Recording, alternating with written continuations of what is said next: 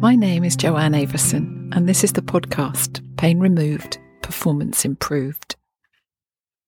Today I wanted to talk about what we mean by fascia as binding. And in many ways, fascia as binding is not a terribly useful thing. Because binding what? What do we mean by bound? Well, we get in a pickle with this if we stick to the idea that fascia is a thing. You're in dead trouble if you think it's a thing. And we also get into a pickle with some things like I heard on Instagram recently, fascia is essentially not living tissue. Seriously? Blew my brains. And what I want to do is offer you an idea that will help. So, we're going to go to the kitchen and we're going to imagine jelly or jello.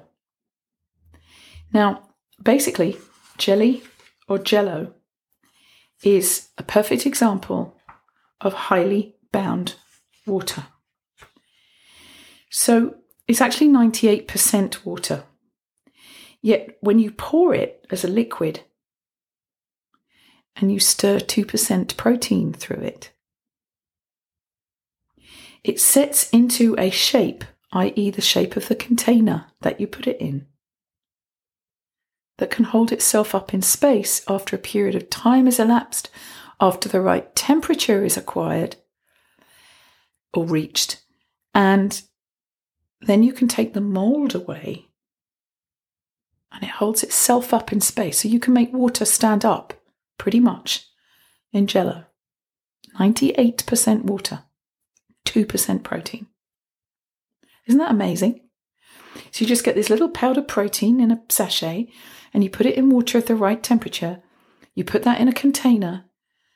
You cool it, change its temperature, and all of those aspects, those assets, if you like, temperature, temporality, stirring, protein, distribution through the water, all those elements come together in a certain way with certain order and certain organization, and that water can stand up on its own. Well, first of all, that's incredible. Think about it. Second thing that's absolutely incredible is that you can cut that jello or jelly or smush it. Have you ever seen a kid at a party with jelly between its fingers? Oh my God, they're in heaven. And they can squish it into 1,000,000 pieces, but not one of them will leak water. So let's just think about that. It's 98% water, 2% protein, such small amounts of protein granules that you can't even see them. You can see the colour that was put into it, but you can't see the protein. And yet, the reason you can see the water standing up on its own is only because of that protein.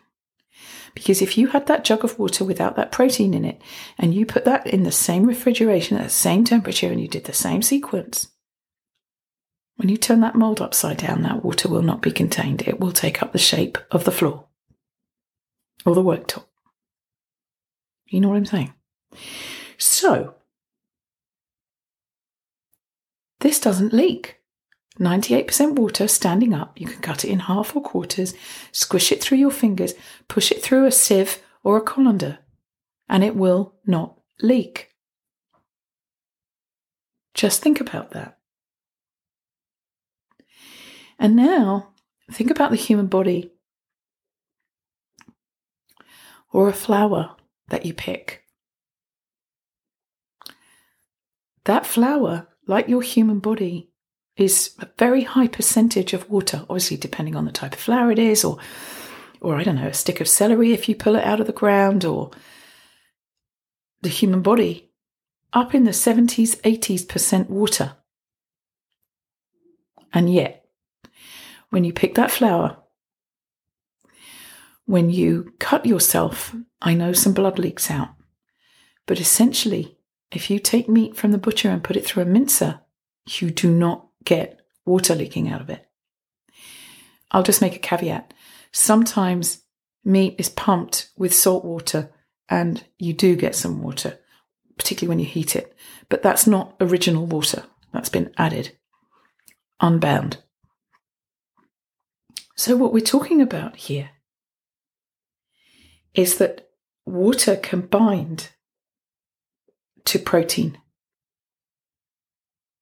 In fact, it binds without protein. But when it binds with protein, it has very specific configurations. And this is really part of the deeper mystery of the paradox that you have to get your head around if you want to understand fascia and how it supports improving human performance and removing pain. Because a lot of it has to do with the amount of fluid in the tissues. If there's insufficient and there's dehydration, if there's an injury that leads to shear forces coming into the system, then the communication between the bindings of the water and the water through the bindings is damaged. We call it inflammation in some instances, or we call it pathology. But if we don't get the water balance right and the manner in which that water is bound in our systems and distributed and managed, we can be in deep trouble because we don't understand how it works, why it's so important. And it's not just about drinking water. I don't know if you've ever seen a plant that's completely dehydrated. You know, one of those house plants, and it's got dehydrated and you really desperately needed to water it. And you think, oh my God, I forgot to water the, whatever it was, the yucca or the rubber plant or the money tree or whatever it is. And you rush to the tap and you get a jug of water and you pour it in and it comes straight out the bottom of the pot. Straight out.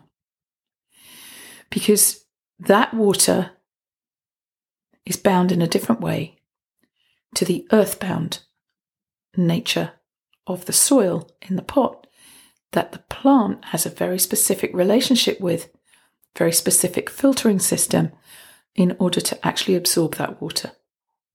So we're similar. If we drink gallons and gallons and gallons of water, we can overload our kidneys and not actually absorb it into our tissues. So the balance of fluid in the system is a structural issue to some extent. Because if our tissue isn't supple and flexible, if it's stagnant and stuck in sedentary positions, it can cause problems. And some of us don't have a choice about that. I know that. It can cause problems that are actually structural and then cause it to be an issue of fluid transfer. Because the bound water in nature is a very different nature to the running water that comes out of a tap or a faucet. They both have different kinds of surface tensions, but they both form very different forms of liquid crystals. And what we're working with here is what's called the fourth phase of water, as dubbed by Gerald Pollack. And there's masses of research around it, particularly my recommendation is Mae Wan Ho, who includes Gerald Pollack's work in her presentations.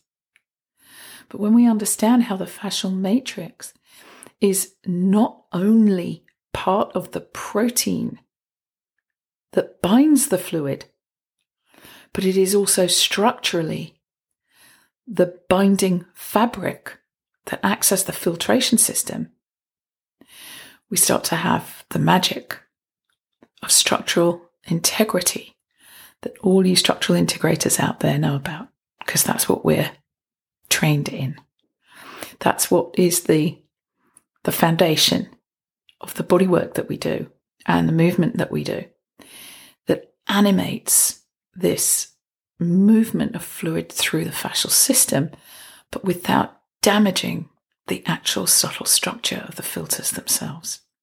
So this isn't an invitation to just rush out there and get yourself a roller with spikes on it and spike into that tissue to get that fluid moving.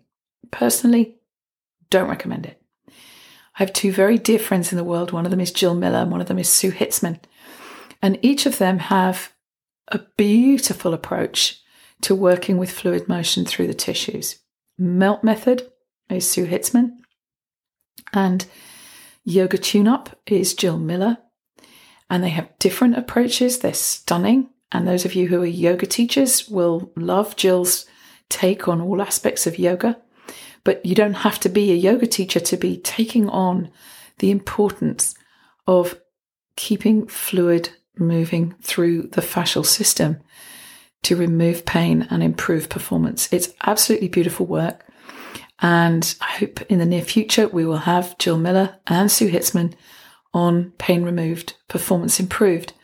So stay healthy, stay close, stay safe, and love and light to all of you. God bless.